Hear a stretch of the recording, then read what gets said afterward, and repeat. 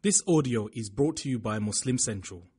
Please consider donating to help cover our running costs and future projects by visiting www.muslimcentral.com/donate.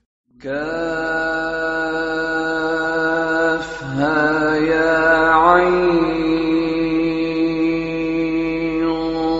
صاد. أعوذ بالله من الشيطان الرجيم. بسم الله الرحمن الرحيم. وأنذرهم يوم الحسرة إذ قضي الأمر وهم في غفلة وهم لا يؤمنون. إنا نحن نرث الأرض ومن عليها وإلينا يرجعون. واذكر في الكتاب إبراهيم إنه كان صديقا نبيا إذ قال لأبيه يا أبت لم تعبد ما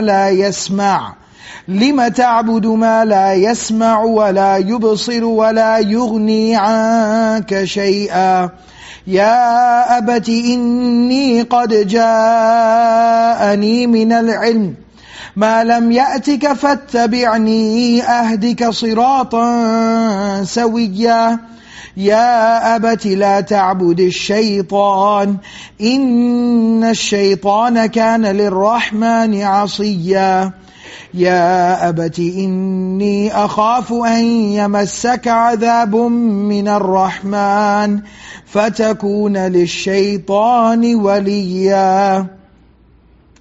الحمد لله رب العالمين والعاقبة للمتقين والصلاة والسلام على سيد المرسلين وعلى آله وصحبه ومن تبعهم بإحسان إلى يوم الدين. We're inshallah going to be starting a new passage today that begins with ayah number 41. But I'll give you an introduction to that passage when we get there. The first task at hand is to complete yesterday's passage, which ends with ayah number 40. But inshallah first we will begin. We left off in the middle of ayah number 39. What we were because we are kind of in the middle of a topic, we started reading from ayah number 34 where Allah subhanahu wa ta'ala says, that is Isa, the son of Maryam. That is his story. And also I explained how it's pointing to him farther away to say he's very distant, he has nothing to do with what these people attribute to him. قَوْلَ الْحَقِّ. This is the truth. This is the absolute truth and the speaking of the truth. الَّذِي فِيهِ يَمْتَرُونَ. But this is the same truth in which these people are creating distortion and confusion. مَا كَانَ لِلَّهِ أَن يَتَّخِذَ مِنْ وَلَدٍ. It is absolutely not fitting Allah that He would have a son. Subhanah. Allah is completely free, completely above and beyond. Allah is completely pure from anything that these people attribute to Him. إِذَا قَضَى أَمْرًا. And the fact that these people are so enamored, they are so impressed by Isa alayhi salam's miraculous birth, by Isa alayhi salam speaking in his the lap of his mother as an infant, by Isa alayhi salam performing miracles like reviving the dead, giving eyesight to the blind and healing lepers. They're so impressed by all of this. Allah subhanahu wa ta'ala here says, if they want to be, it is impressive. It is impressive for Isa to be born without a father. It is impressive for him to speak as an infant and for him to perform these miracles. But if they should be impressed by anyone or anything, they should be impressed by Allah and by Allah subhanahu wa ta'ala's ability to create what He wants, how He wants, whenever He wants, wherever He wants. That is what they should be impressed with Allah. Not with the manifestation of Allah's greatness. Yes, Isa alayhi salam, I explained previously, it brings honor to Isa alayhi salam. I told you, I gave this example previously in one of the lessons from Surah Maryam, that if you have like extra cords, if you have some extra cords or you have some extra paper or something like that, extra pens, something that's not very valuable, something that's not worth a whole lot, you throw it in a little duffel bag, maybe you throw it in a box and you kind of fold it up and you put it in a corner. But what if you have jewelry? What if you have gold? What if you have diamonds?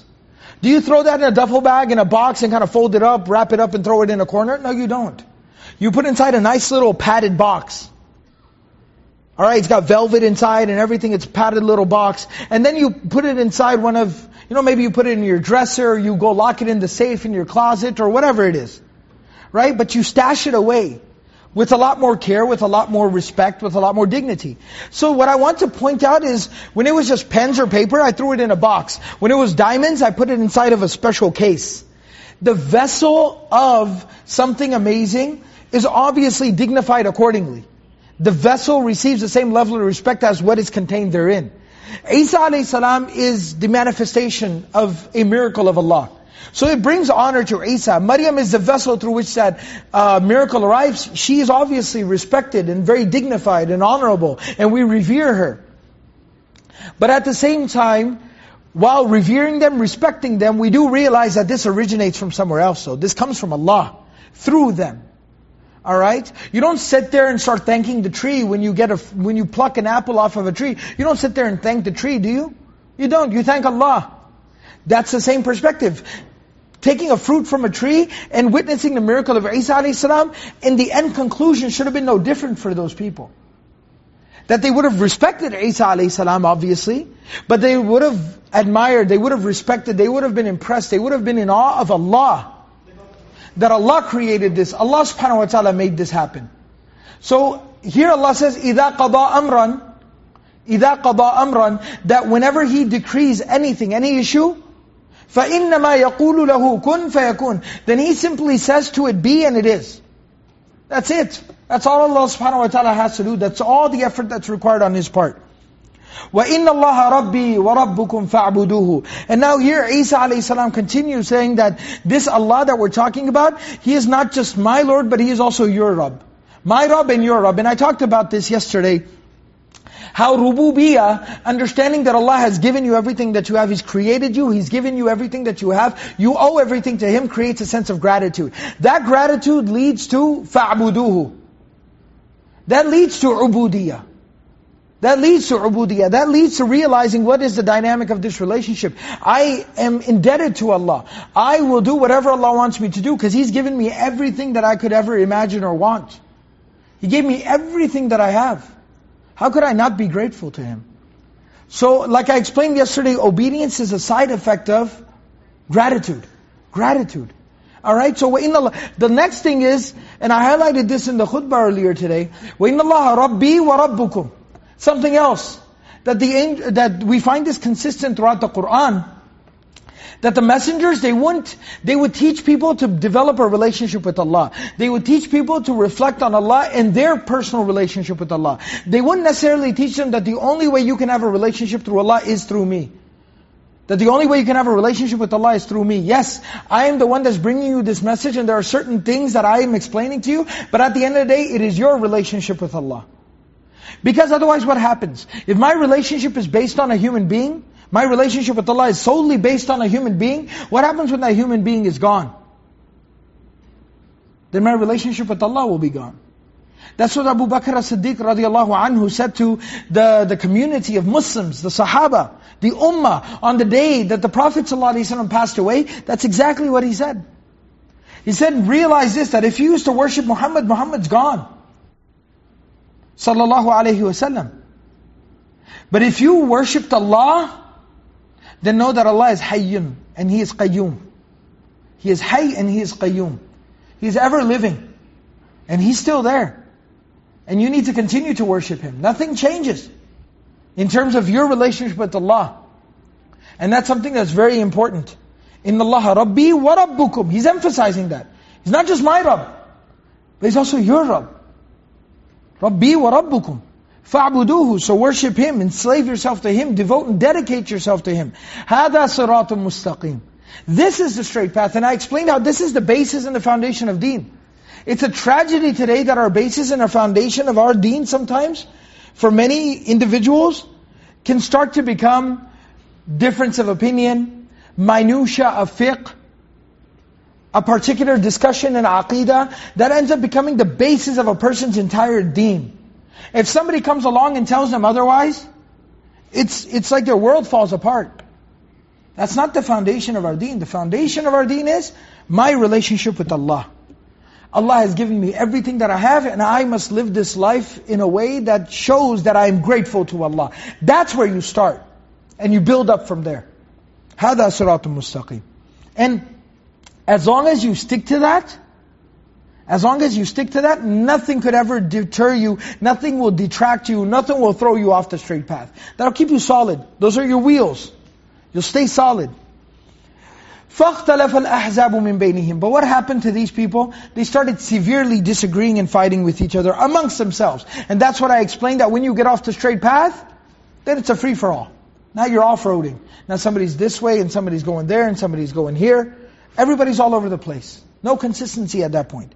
فَوَيْلٌ لِلَّذِينَ كَفَرُوا مِن مَشْهَدِ يَوْمٍ عَظِيمٍ. And Allah subhanahu wa ta'ala says that it's a warning. How sad, how pathetic is the condition of those people who have disbelieved, and how sad and pathetic will their condition be on the day when they will have to witness, and they will be testified against, and they will be made to stand on the day, the great day, the profound day, يَوْمٌ عَظِيمٌ, the day of judgment. And then Allah subhanahu wa ta'ala says, أَسْمِعْ بِهِمْ وَأَبْصِرْ. Look how well they can hear and they can see now. Because the Qur'an tells us these people will say, أَبْصَرْنَا وَسَمِعْنَا. We've seen and we've heard. So Allah says, look how well they can hear and they can see now. Now they're fully, oh yes, I see, I hear, I'm completely. Allah says, too little, too late. يَوْمَ يَأْتُونَنَا. On the day that they come to us, they'll be able to completely hear. And see the truth and hear the truth. Those obstacles are gone. لَكِنِ الظَّالِمُونَ الْيَوْمَ فِي ضَلَالٍ مُبِينٍ. But it will be too late there. The place where, the time and the place that it matters is here and now.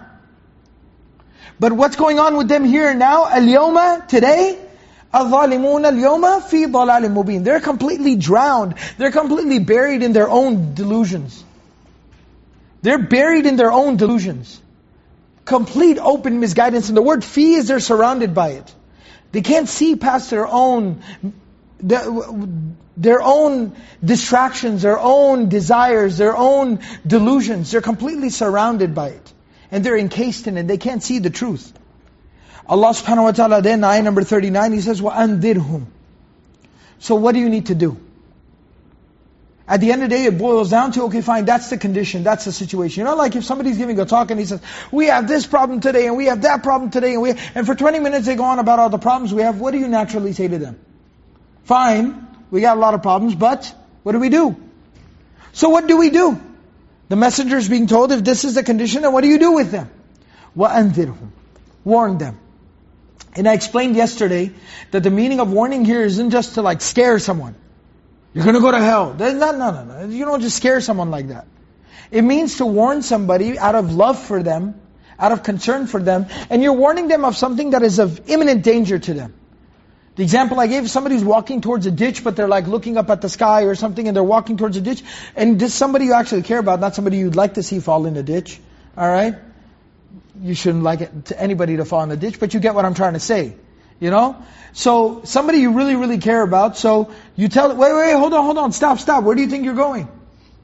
So, similarly, you warn them, because you care about them, because you don't want them to harm themselves and hurt themselves. وَأَنذِرْهُمْ. So warn them. Warn them of what? يَوْمَ الْحَسْرَةِ. يَوْمَ الْحَسْرَةِ. The day of severe grief and sorrow.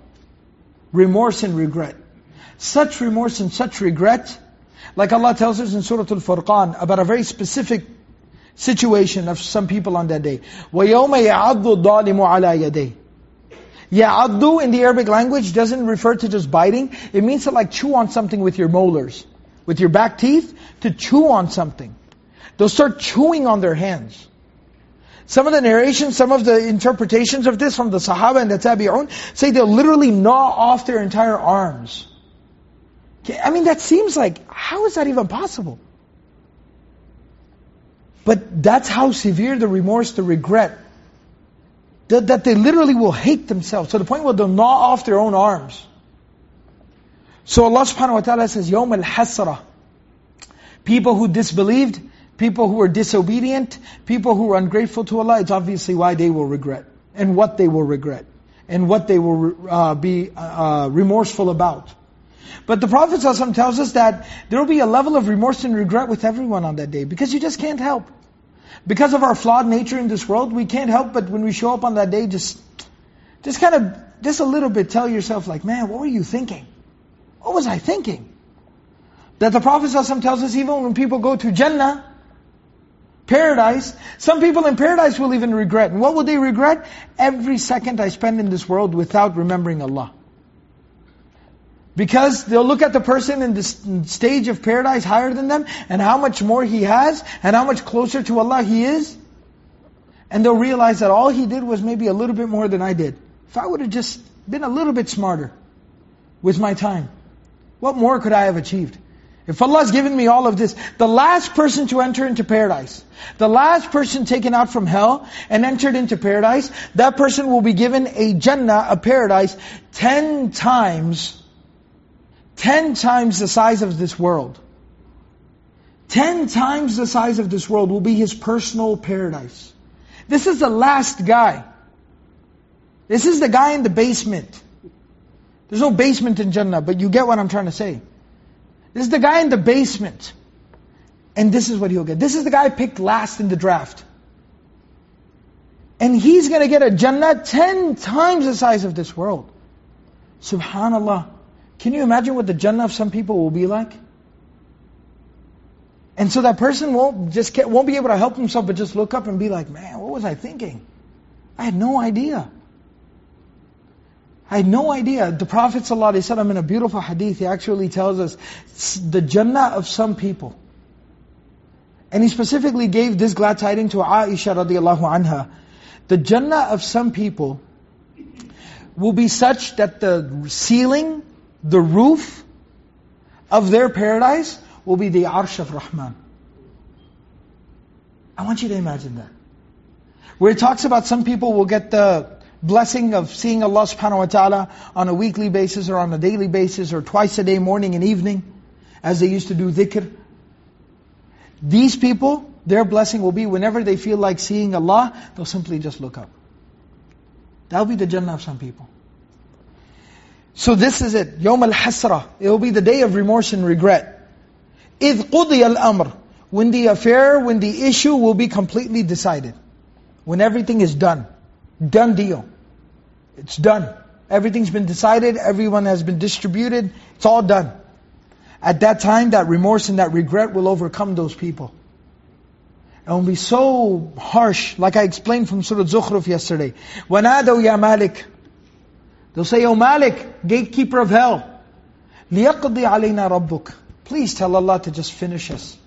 يَا لَيْتَنِي كُنْتُ تُرَابًا. I wish I could just become dust. I wish I could die.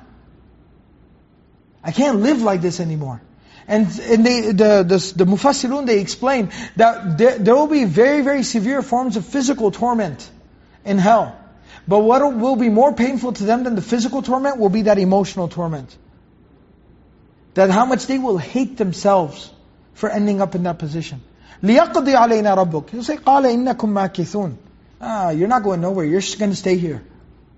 You're staying here. لَا يَمُوتُ فِيهَا وَلَا يَحْيَا. No death, no life. Miserable existence. So this will be their predicament. And I explained about إِذْ قُضِيَ الْأَمْرِ. How will this issue be decided and decreed? And basically everyone will be told, that's it. This is it. This is the way it's going to be now. That hadith from Sahih Muslim, where the Prophet ﷺ tells us that on the Day of Judgment, the people of Jannah are put in Jannah, the people of hell are put in hell. Death will be brought in the shape, in the form of a lamb. And it will be slaughtered in front of everyone. It will be killed in front of everyone. And then Allah subhanahu wa ta'ala will have announced, Ya ahlal jannati khuludun fala mawta. O people of paradise, that's it. This is for all of eternity now, no more death. Ya ahlan nar, O people of hell, khuludun fala mawta. This is it for all of eternity, no more death.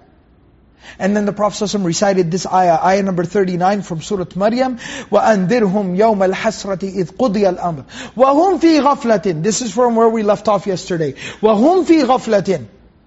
The wow here is what we call wow haliyah. This is wow haliyah. Which means, but what is their condition right now? Even though that'll be the situation, that'll be the eventual circumstances, right? But what is their situation now? Hum fi ghaflatin. They're completely oblivious. The technical definition that we always make of ghafla is heedlessness. It just means to be oblivious. And not just oblivious where you intentionally don't care about something. Like self-imposed, self-afflicted obliviousness. Like, whatever.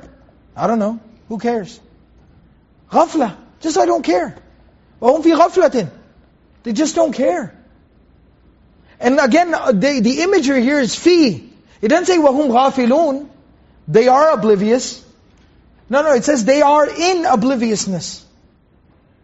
They are in obliviousness. Again, the imagery in the Arabic languages, it's like they're drowning in their own carelessness. It's like they're drowning in their own obliviousness. It's like they're drowning in their own apathy. They're drowning in it. I just don't care. And that I don't care attitude is so bad, they literally do not care about anything. And it gets to the point where they forget how to care about anything.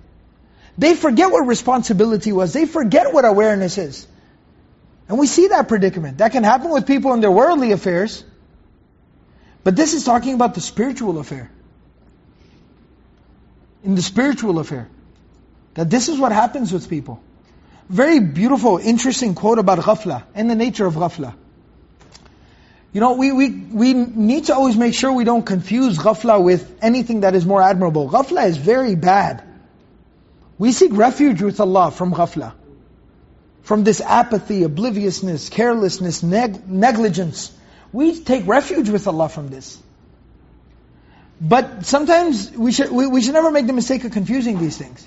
You know, one common predicament, one common example is, you know when you're sitting in a lecture, or you're sitting in the masjid, or you're sitting in the khutbah.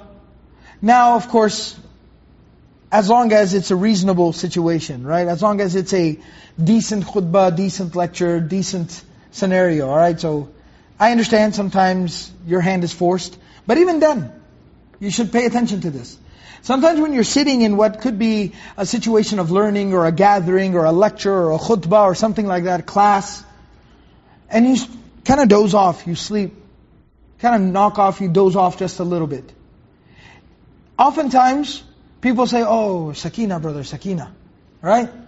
Because the hadith of the Prophet ﷺ says, that إِذَا اجْتَمَعَ قَوْمٌ مَا اجْتَمَعَ قَوْمٌ فِي بَيْتٍ مِّن بُيُوتِ اللَّهِ. Whenever people gather together in one of the houses of Allah, يَذْكُرُونَ اللَّهِ, they remember Allah, or يَتْلُونَ كِتَابَ اللَّهِ وَيَتَدَارَسُونَهُ, they're reciting the book of Allah and studying it, نَزَلَتْ عَلَيْهِمُ السَّكِينَةِ إِلَّا نَزَلَتْ عَلَيْهِمُ السَّكِينَةِ. Sakina descends upon them, peace and tranquility descends upon them. So Ibn Mas'ud radiallahu anhu, Abdullah bin Mas'ud radiallahu anhu, who was the muqri and the muallim, of the Sahaba. It's probably children just messing with you, it's alright. He was the muqri, I used to do that, so I know exactly what that's about. So he was the muqri and the muallim of the Sahaba. He was the teacher, the Qur'an teacher, and just the general ustad, the teacher, the muallim of the generation of Sahaba and Tabi'un. Very knowledgeable. There are quotes of the Sahaba that say that all of the knowledge of our generation of the Sahaba used to end on two people. I mean, there were two guys that were more knowledgeable than everybody else. And that was Ali radiallahu anhu and Abdullah bin Mas'ud radiallahu anhu.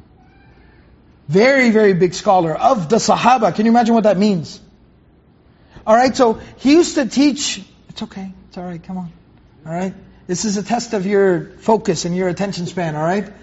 So, he used to teach people, and subhanAllah, something amazing about him was that he used to teach people common lectures.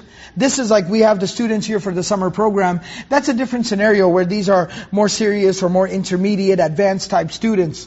It's a bigger commitment, and they come in knowing that they're making that commitment. But just like general duroos for the common people, for the common public, the common ummah. He used to give those public lectures once a week. And when people would ask him to do more, he says, no, the Prophet ﷺ told me to never make people tired of the deen.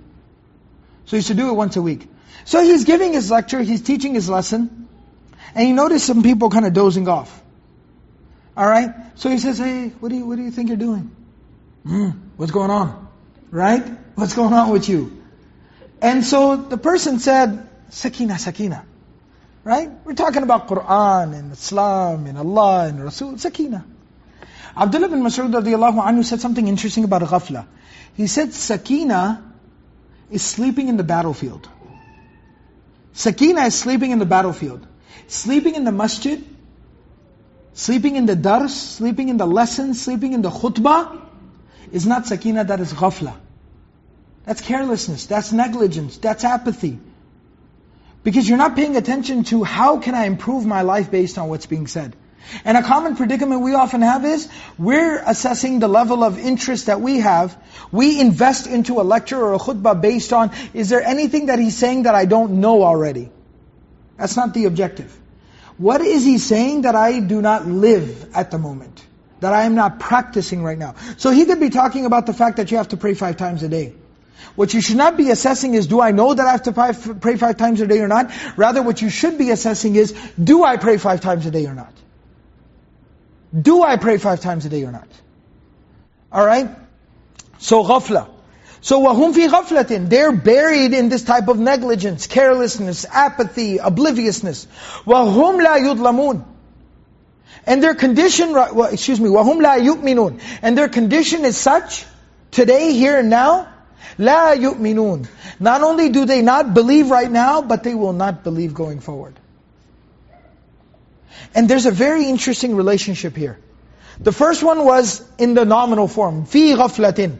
They are drowning in their obliviousness, their carelessness, their apathy. Secondly, it uses a verb. It's the verb after that. And not just is it a verb, but it's the present/future tense verb.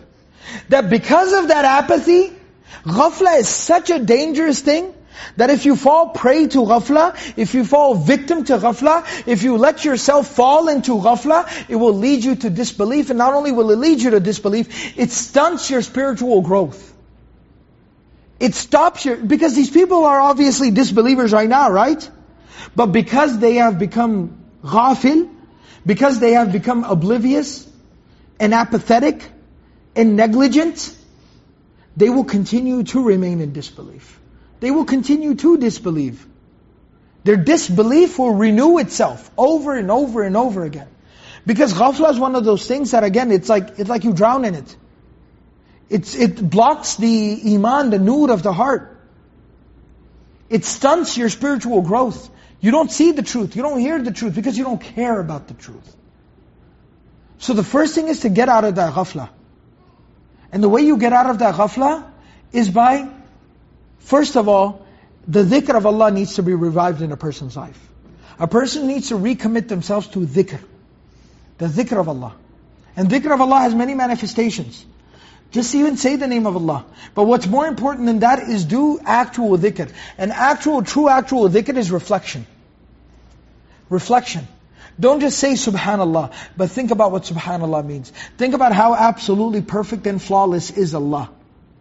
Don't just say Alhamdulillah, but think about Alhamdulillah. Think about all the things that you are grateful to Allah for. Everything, all the reasons why Allah deserves praise from you. Don't just say Astaghfirullah, but think why you need to seek forgiveness from Allah. What are the things that you've done? And then the other manifestations of dhikr, recitation of Qur'an. Very important.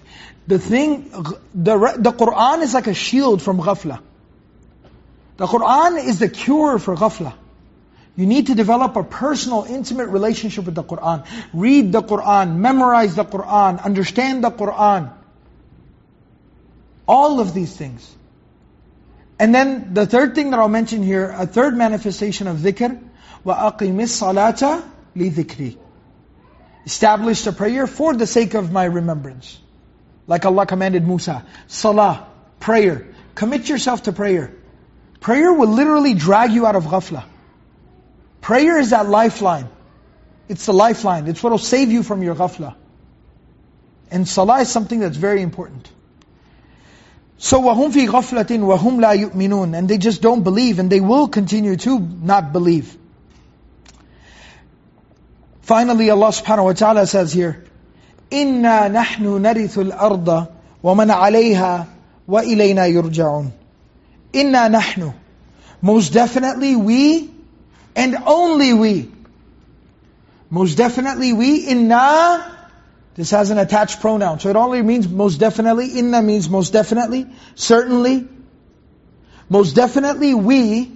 And then again you have nahnu, another independent pronoun. That's for emphasis, exclusivity. Most definitely we and only we. Narithu. Narithu. We will inherit. We will inherit. Literally, this comes from the word irth, which means to inherit. narith, we will inherit. Al-arda, what will we inherit? The earth, the ground. The entire earth. Al-arda. وَمَنْ عَلَيْهَا, and anyone that is on the earth. Anyone who is on the earth, we will inherit them as well. Now, what does that exactly mean? This is, of course, Allah subhanahu wa ta'ala speaking in first person and plural. And I haven't clarified this yet because most people are familiar with it, but it should be clarified just for clarification's sake, and also to not assume anything on behalf of anyone listening to the lesson. That is, when Allah subhanahu wa ta'ala speaks in the plural, that should cause no level of confusion or some theological, some theological crisis for a person. This is what we call the royal plural or the majestic we. The royal plural or the majestic we. Alright? What that simply means is that when somebody from a higher position speaks, and he is specifically speaking in a tone or in a situation or circumstances where he is demonstrating his, not just his authority, but his benevolence and his control over the situation, then that plural is used to show the superiority. And within Arabic, and this applies in every language. We see this in every language. And in Arabic, it's very, very common. It's actually it has a very broad usage within the Arabic language. So much so that when you're speaking to someone older than you, like you're speaking to your father or somebody older than you or somebody in a position of respect with you, and you want to say that, you did this. You did this. So the tone of respect, the way that the Arabs would say that respectfully is they wouldn't say فَعَلْتَ كَذَا وَكَذَا. You did this such and such thing. They would say فَعَلْتُمْ كَذَا وَكَذَا. And they would use the plural. All of you done this and this. Now of course he's only speaking to one person, his father, but he's using the plural to show respect to the father. So generally the plural is used to create a tone of respect. And that's why Allah subhanahu wa ta'ala speaks in the plural. إِنَّا نَحْنُ نَرِثُ الْأَرْضَ وَمَنْ عَلَيْهَا. Most definitely we and only we will inherit the entire earth and everyone that is on the face of the earth. Now, what does that mean? What's that talking about? It doesn't literally mean inheritance like the way we think of it. Not legal inheritance. Not inheritance in terms of fiqh, legal inheritance. Because that wouldn't make any sense. It means inheritance it's using the word, the meaning of inheritance more figuratively. It's figuratively using the meaning of inheritance. Now what is the end conclusion of inheritance? That where does everything end up? Right? Where does everything end up eventually? And like you hear somebody say, like if somebody has an older uncle or an older grandparent or an older parent, and they have all this money, then somebody asks them about the money, he says, I'm not worried, eventually it's all going to be mine anyways. Right? Eventually, it'll all be mine anyways. And what he means is, I'm the one who's going to inherit all of this. Right? Or the father might tell the son, this is all going to be yours one day. The father tells the son, this is all going to be yours one day. About the business, about the house, about the money, this will all be yours one day. That's what it means. Inheritance in the figurative sense means, where does everything end up at the end of the day? That these people fight over control on the earth. These people fight over dominance on the earth. Who has more followers, who has more people, who has a bigger army, who has more control, who has more money, who has more influence. They fight over these things. But Allah subhanahu wa ta'ala says that they're wasting their time. Remember it said, فَاخْتَلَفَ الْأَحْزَابُ مِنْ بَيْنِهِمْ. Allah says all these people are wasting their time. Because at the end of the day, who does everything belong to? It belongs to Allah. It belongs to Him now. Absolutely. But right now there's at least this illusion.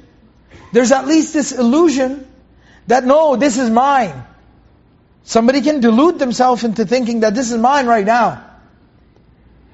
But on the Day of Judgment, when everything is said and done, will there be any doubt left in anyone's mind about what is Allah's and what is mine? There will be no doubts left. No doubts. No one's going to try to stand on that day and try to argue. This is mine. No one's going to try to do that.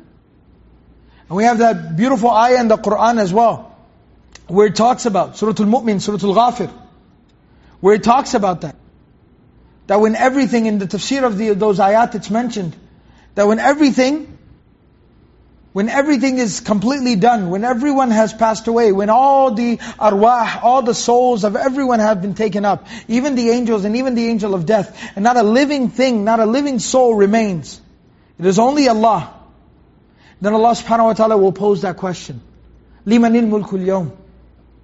Who does control, kingdom, authority belong to today? لِلَّهِ الْوَاحِدِ الْقَهَّارِ. When there's no response, Allah will say, لِلَّهِ الْوَاحِدِ الْقَهَّارِ. It belongs to Allah alone. It belongs to Allah alone.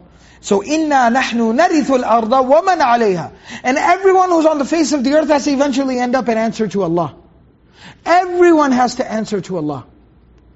مَا مِن رَجُلٍ إِلَّا سَيُكَلِّمُهُ رَبُّهُ لَيْسَ بَيْنَهُ وَبَيْنَهُ تُرْجُمَانٍ. The Prophet ﷺ in an authentic narration from Bukhari and Muslim tells us, not a single person exists, except that person, Allah subhanahu wa ta'ala will directly speak to them, address them and hold them accountable. لَيْسَ بَيْنَهُ وَبَيْنَهُ تُرْجُمَانٍ. There will be no intermediary, no translator, no interpreter between the two of them.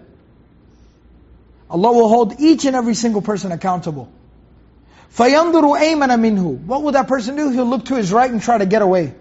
فَلَا يَرَى إِلَّا مَا قَدَّمَ مِنْ عَمَلِهِ. He'll see nothing but his own actions blocking him off. فَيَنْظُرُ أَشْأَمَ مِنْهُ. He'll look to his left. فَلَا يَنْظُرُ إِلَّا مَا قَدَّمَ. He'll only see his own actions. فَيَنْظُرُ بَيْنَ يَدَيْهِ. Then he'll look in front of him. فَلَا يَرَى إِلَّا النَّارَ تِلْقَاءَ وَجْهِ. Then he will only see the fire of hell blazing and burning in front of his face. Everybody's got to face that day. The Prophet ﷺ tells us that day is coming when not the feet of Adam, Ibn Adam, the feet of Ibn Adam, the feet of the son of Adam, human beings. لا يزال قدماء ابن آدم حتى يسأل عن أربعين. That day is coming that the feet of the son of Adam will not be able to move from their place until he answers for 4 things.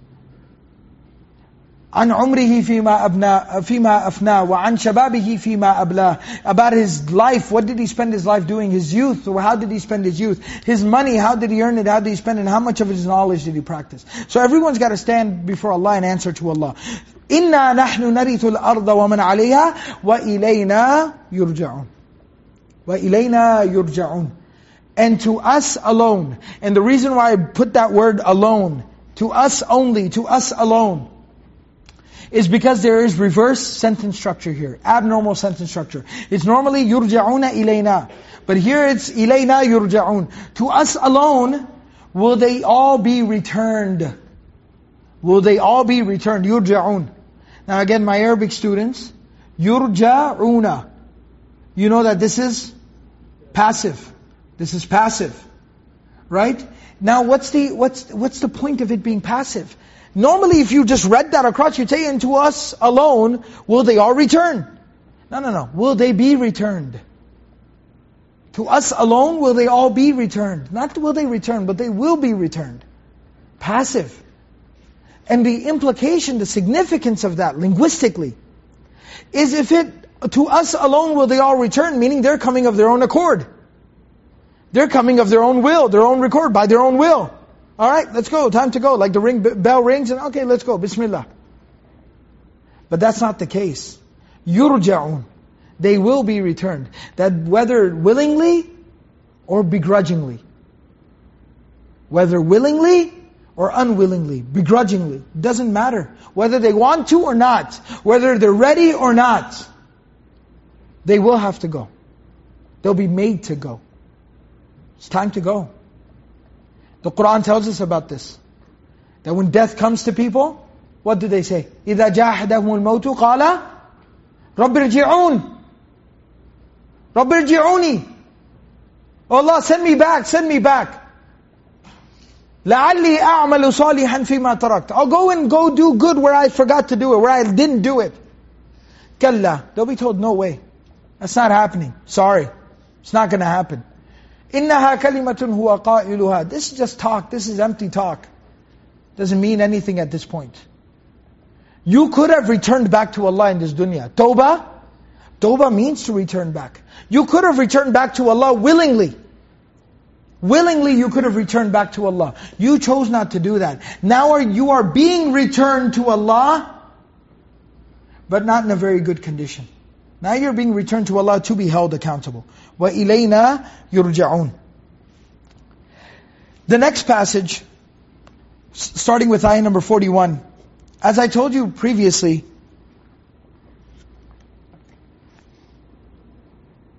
this is the next passage of the surah. Now we've come across a few small passages. Like if you go all the way back to the beginning of the surah, alright, you see that from the very beginning of the surah it was the story of Zakaria. Then from ayah number 16, so 1 through 15 was the story of Zakaria and his son, the birth of his son Yahya, alayhim as-salam. Then from ayah number 16, it was the story of Maryam and the birth of Isa, alayhi salam. Then from ayah number 34, it was like the conclusion. It was a conclusion. To here, to ayah number 41, ending with ayah number 40. However, at the same time, what you can say is that these are 3 small subsections, but they all come together to be the first major part of the surah. Part 1 of the surah. You can say that these are 3 subsections that form together, that come together to be the part 1 of the surah.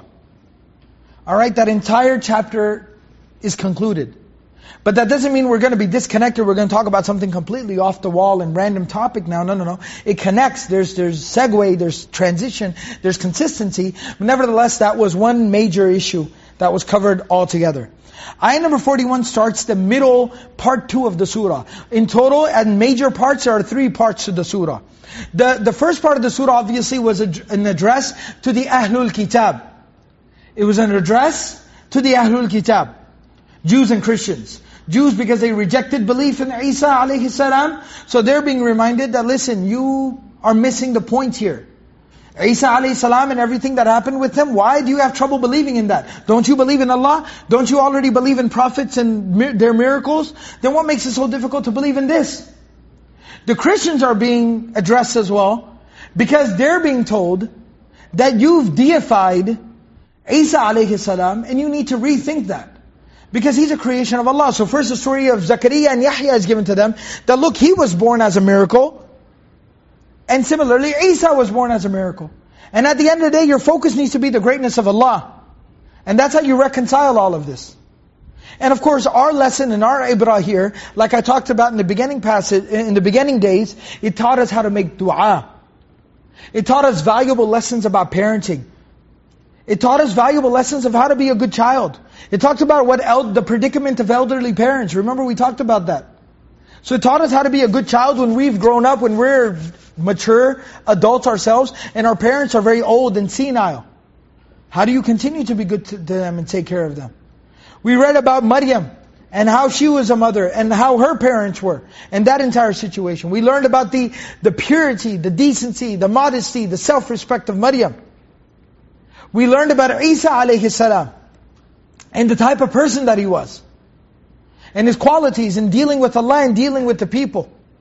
And then we got these very valuable lessons in these last few ayat about believing in Allah and how to properly believe in Allah and to prepare for that day that's coming. So that day we have as little regret, remorse as possible. Here now, the middle passage, I'll go ahead and first tell you about the third part of the surah. The third part of the surah will be an address to the mushrikun of Makkah. Mushrikun, people who completely disbelieve in Allah and associate partners to Allah. And especially the mushrikun, which was the predicament of the Prophet ﷺ, the people he was having to deal with, and how to deal with those people, and it's a reprimand to those people. So the middle part of the surah has 2 primary functions in terms of the overall grander scheme. There's lots of lessons that we're going to learn here. But when you talk about the overall theme of the surah, it has 2 primary purposes here, 2 things. The first thing I want you to make a note of is that this serves as that segue. That it goes from talking about something that is very, very specific to the Ahlul Kitab. But if you talk about Isa alayhi salam to the mushrikun, they don't even know what you're talking about, and they don't care what you're talking about. But before it talks to the mushrikun, it connects everything. And it connects everything by first talking about Ibrahim alayhi salam. And I talked about this in the introduction to the surah. Ibrahim alayhi salam is that universal figure. That universal figure. that he is not only revered by the Ahlul Kitab and by the Muslims, but he's also, very strangely, very interestingly, he was revered by the Mushrikun of Makkah as well. People that didn't even believe in prophets and messengers and all of this business. They even revere him. So he serves as that connection. The universality of the message is emphasized through here. The second thing is that at the same time, remember I told you one of the themes of the surah is the consistency of the message. That these teachings that Muhammad ﷺ has are consistent throughout all the teachings of all the prophets, throughout all the generations and centuries. And again, so we are not only going to see Ibrahim ﷺ mentioned, but we're also going to see the mention of Musa ﷺ. And we're also going to see the mention of Harun ﷺ. And we're going to see the mention of Ismail and Idris and Yaqub ﷺ. And so it's emphasizing the fact that this is the consistent message and teachings of all the prophets throughout the generations. And then the third and last thing here is from talking about Zakaria and Yahya and Maryam and Isa alayhimus salam, it then switches here to talking about Ibrahim alayhis salam, and this is where the message starts to become very personal to the Prophet sallallahu alaihi wasallam. And especially, it's not just talking about Ibrahim alayhis salam in general. Like in Surah Al-Anbiya we see the story of Ibrahim alayhis salam being thrown into the fire. In Surah Al-Saffat we see the story of Ibrahim alayhis salam being commanded to sacrifice his son. In Surah Ibrahim, we see the mention of the command of Ibrahim ﷺ to leave his family in the middle of nowhere. So there's many, many profound moments from the life of Ibrahim ﷺ that are mentioned in the Qur'an. We see in Surah Al-Dhariyat, it talks about, again, the miraculous birth of sons to Ibrahim ﷺ and his wives. That again, he was blessed with sons at a very, very old age. So there's so many specific instances from the life of Ibrahim a.s. in the Qur'an, but this mentions one specific instance. This mentions the challenge, the difficulty of Ibrahim a.s. dealing with a father who did not believe. A father who did not believe. A father who was a disbeliever. And not only was he a disbeliever, but he was very aggressive in his disbelief. He was very active in his disbelief. He was worshipping idols actively. أَتَتَّخِذُ أَصْنَامًا آلِهَةً أَتَتَّخِذُ أَصْنَامًا Dad, in Surah Al-An'am, Dad, you really take these idols to be your God? Your gods? Your deities? You worshipped idols actively. Not only that, but then we're going to read here, we're going to learn here later in this passage, he's threatening his son Ibrahim. If you don't get your act together, you don't stop all this nonsense talk, all this crazy talk, if you don't stop this, you're going to have severe consequences. He's threatening his own son. You need to leave this. So he's very aggressive in his disbelief. And that's a great challenge. I mean, imagine that. It's a challenge for anyone. But then imagine being a prophet and a messenger. You are the receiver of divine revelation.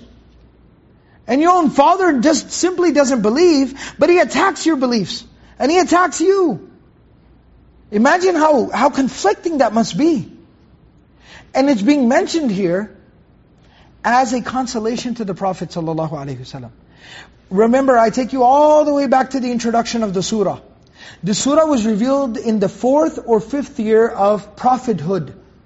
The 4th or the 5th year of the message of the preaching of the message in Mecca. And this is right about the time when the message had just gone public. So up until now the message was very private. The message was being spread through personal networks. Now the message had gone public. And as soon as the message went public, what happened? The opposition started. Very aggressively, very openly. And I talked about how very soon after the revelation of the surah, you had a group of Muslims that migrated to Abyssinia, Habasha, Eastern Africa. So the Prophet ﷺ is dealing with opposition. But here's the predicament of Rasulullah ﷺ. For Bilal radiallahu anhu, it was really tough. He was being tortured relentlessly. But emotionally, he didn't really expect any better from these people. These people he was a slave to these people. He didn't belong to these people. He was an outsider. So when they start persecuting him, he goes, yeah, figures. I'm not one of them. I don't belong to them. Of course they're going to abuse me. But I want you to imagine how conflicting it could be for someone in the position of Rasulullah sallallahu alaihi wasallam. That when Abu Lahab publicly curses him and ridicules him and mocks him, so when the message went public, the da'wah went public, and the Prophet ﷺ gathers everyone together, and he climbs up on the hill, and he gives the message to everyone, publicly. Who was the first person that spoke up? Abu Lahab. And when we say he was his uncle, we don't mean like some extended uncle. We don't mean like his dad's old buddy. His dad's old college buddy. No, not that type of... A paternal uncle, a blood uncle. He was his dad's brother. He was his dad's actual biological brother. And he was someone he was someone that had cared for the Prophet ﷺ after the Prophet ﷺ's parents had passed away. He had cared for him. He was concerned about him. He used to watch over him, make sure he was okay, check on him. He was his uncle. And so when the Prophet ﷺ takes the message public and the da'wah public, Abu Lahab is the first one to speak up. Tabban laka ya Muhammad. Tabban laka ya Muhammad. You know, sometimes you see the literal translation, it means may your hands be broken, O Muhammad. That's not what it meant in their language though. That's what it literally translates to. But that's not how they used it. That's not how they used it. It was like cussing someone out. It was like cursing someone in public. Like humiliating someone. Like seriously cussing someone out in public. He cussed him out. Cussed him out. And then he says, "Jama'atana lihada?" This is what you got us here together for? Wasting our time with this garbage? What's wrong with you? In public. Can you imagine what that must have been like? How difficult that must be to overcome? And then not only that, but when the Prophet ﷺ, now that the message and the da'wah is public, and he's walking around, meeting people, preaching to people, talking to people publicly, what is Abu Lahab? His own uncle, among others, but his own uncle. Abu Lahab, what is he doing? He would literally walk around behind the Prophet ﷺ. There are narrations in the Surah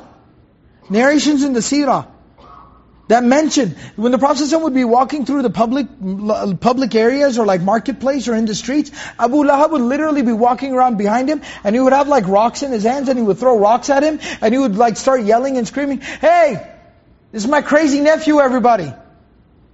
You know, like you would mock someone in public. "Hey, have you met my crazy nephew? Say hi to him. He's crazy." Like imagine doing that. And imagine having to deal with that. How difficult, how frustrating would it be to have a stranger do that, but then imagine your own uncle doing that. So the story of Ibrahim a.s. in the specific instance of his story, of his father disbelieving, is mentioned here to console the Prophet ﷺ. "O Muhammad, what's going on with you? I know what's going on with you. I see what's going on with you. But don't worry, you're not the first person to deal with this situation. There were others before you. Your forefather, Ibrahim, dealt with the same type of a situation. But I was there for him. I guided him through that situation, and I will guide you in your predicament as well. I'll take care of you. I took care of Ibrahim, I'll take care of you. Don't worry, I'm here for you." Consoling him. Don't lose your cool, Muhammad. Oh Muhammad sallallahu alaihi wasallam, don't lose your cool. You keep doing what you're supposed to do. You stay positive. You stay constructive, productive. And as far as these challenges, and as demanding and as difficult as they may be, I took care of Ibrahim, I'll take care of you. This is what Allah is saying to the Prophet ﷺ by mentioning the story of Ibrahim alayhi salam. Okay, I'll go ahead and do at least the first part of the ayah just to try to, inshallah, make our time productive. It's a couple of more minutes till the adhan. وَاذْكُرْ فِي الْكِتَابِ Ibrahim. وَاذْكُرْ. Mention. So not just remember, but mention. So not only, it's a reminder. See, that's what I'm saying. Allah is consoling the Prophet. Allah is saying, Muhammad sallallahu alayhi wasallam, you're dealing with some very difficult circumstances, but remember Ibrahim. Remember Ibrahim.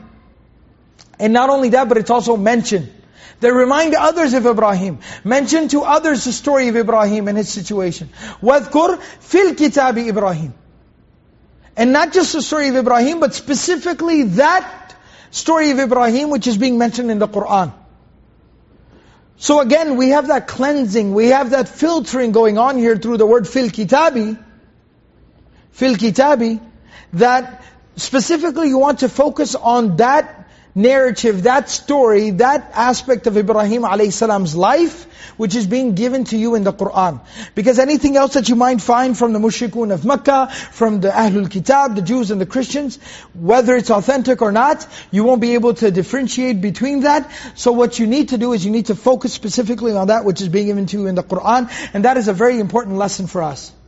And specifically by mentioning fil kitab in the Qur'an, in the kitab, it could also be emphasizing or explaining one of the functions of the Qur'an. That the function of the Qur'an isn't just to tell the story, but the function of the Qur'an is to tell the story in a way that it enlightens you, in a way that it helps you through your own personal situations. And so many of us, now I'm kind of jumping the gun here, I'm getting ahead of myself. I plan to talk about this more in detail later. But there are people even today who sometimes deal with that predicament of maybe they took shahada, they accepted Islam, they reverted to Islam, but their parents have not. How do they deal with that situation? How do they reconcile that? How do they create a balance between these are my folks, these are my parents, but at the same time they are disbelieving? Especially if they are aggressive in their disbelief. Especially if they're cracking down on that child because that child has believed. And even more even you can even apply that within the Muslim community. Sometimes you have younger people, sometimes you have youth and children who sometimes receive the tawfiq or the understanding or the ability to pray or to practice their deen or learn their religion. And their parents aren't quite there yet. And it creates a very severe conflict between them and their parents. How do they deal with that? How do you reconcile that? How do you manage that? That is what it will be talked about in these ayat. And we're going to discuss that in a lot of detail. So, وَاذْكُرْ فِي الْكِتَابِ Ibrahim, إِنَّهُ, most definitely he was, kana. Now the kana here could be extra. What a lot of times what could be explained as, either we translate it as he was, alright, he was, which we find it would make sense because it's talking about somebody in the past, or it could also be referred to as being extra, za'idah. But we know, grammatically speaking, you could categorize it as something as extra, but rhetorically speaking, in terms of meaning, there's nothing that's extra, there's nothing that's superfluous. Everything has a placement, everything has a reason, everything has a purpose. So what is the purpose of this? This is for extra emphasis. That he consistently was. It has a meaning of not just emphasis, but consistently. He consistently maintained. What qualities did he maintain? What was he consistently? Siddiqan. Siddiqan. This comes from the root word which means truthfulness. Truthfulness. That is the root of the word. Siddiq is the hyperbolic form, the hyperbolized noun. The hyperbolized noun, the hyperbolic form. Exaggeration, exaggerated noun, the exaggerated form. So he was very, very truthful. Extremely truthful. Now what does this mean that he was truthful? Number one, some of the scholars say that it means that he never told a lie in his life. He never told a lie in his life. And the reason why that has some Quranic relevance to it, and this is something very interesting, is it's in another place, and maybe I'll talk about this tomorrow if we have some time. But in Surah Al-Anbiya, and I'd like you to go ahead and look that up on your own if you get some time. In Surah Al-Anbiya, it talks about the story of Ibrahim a.s. How the people from his town, his people go out for a celebration, and he stays back and he says, "Inni saqim." I don't feel too good. I don't feel too good. And when they're gone, then he goes to the idols and he smashes up the idols, and he takes the axe and he puts it around the neck of the biggest idol, and when they come back, then he says, "Ask him. Why don't you ask him?" So the fact that he's now telling them, go and ask him, is he lying? When he said, "I'm not feeling well," was he lying? Because he obviously stayed behind to create this whole scenario with the idols. Was he lying? So there's a linguistic and literal explanation for what he did over there. It's a very clear explanation. You don't even have to try to twist the truth. It's very clear what he meant when he said over there. And I'll explain that tomorrow when we have more time. But nevertheless, here Allah subhanahu wa ta'ala is making that clarification. No. Don't you dare ever call Ibrahim a liar. Siddiqan. He always told the truth. He never lied even once in his life. So that could be one implication of this. The other thing is Siddiq, Like it was the title of Abu Bakr radiallahu anhu as well. He was Siddiq. It means that somebody who is sincere and truthful, not just in his beliefs, but in his actions and his talk and his sayings. It could also mean somebody who synchronizes what he says and what he does. His action and his talk become synchronized. He's not just somebody who talks, but he does what he says. And it can also mean somebody who accepts whatever he is told by Allah, no questions asked. And look at Ibrahim. What did Ibrahim alayhi salam do? When he's being thrown into the fire, was he worried? We even find that narration in the hadith. The books of Tafseer, they mention it. That the angels approached and said, do you need any help? Do you want us to help you out? And what did he say? Amma ilayka falah. As far as you're concerned, no, I don't need any help. My tawakkul is on Allah. Allah will take care of me. Allah will help me. When he's told to leave his family in the middle of nowhere, what does he do? He does. بِوَادٍ غَيْرِ ذِي زَرْعٍ. He leaves them where nothing lives. Not just people, but not even vegetation. When he's told to sacrifice his son, what does he do? He does it. He's ready to do it. Of course, Allah subhanahu wa ta'ala then saved. وَفَدَيْنَاهُ بِذِبْحٍ عَظِيمٍ. Allah subhanahu wa ta'ala ransomed the son with a lamb, right, with an animal to slaughter. But nevertheless, Ibrahim was ready to go. He was ready to go. So this was someone who, anytime he was told something by Allah, ready to do. I believe, I'm ready to go. Abu Bakr radiallahu anhu had that same quality, and I told that story previously. When Abu Jahl comes to him and he goes, did you hear what your buddy Muhammad is saying? About Al-Isra wal-Mi'raj? He went there and he went up to the sky and did all of this in one night and made it back. He says, if Muhammad ﷺ did say that, because I don't trust you, Abu Jahl, because you're a liar. But if Muhammad ﷺ did actually say that, I got no problem believing. I'm meant to be. I believe it. I got no problem with it. So Siddiq, he not only believed, but he did everything Allah told him to do. Nabiyyan, and he was also a prophet. He was also a prophet. Alright? And we'll go ahead and stop here, inshallah. There's a little bit of an explanation about the word Nabiyyan, but we'll go ahead and complete that in tomorrow's dars. May Allah subhanahu wa ta'ala give us all the ability to practice everything that was said and heard. Subhanallahi wa bihamdihi, subhanakallahumma wa bihamdik, nashhadu wa la ilaha illa anta nastaghfiruka wa natubu ilayk.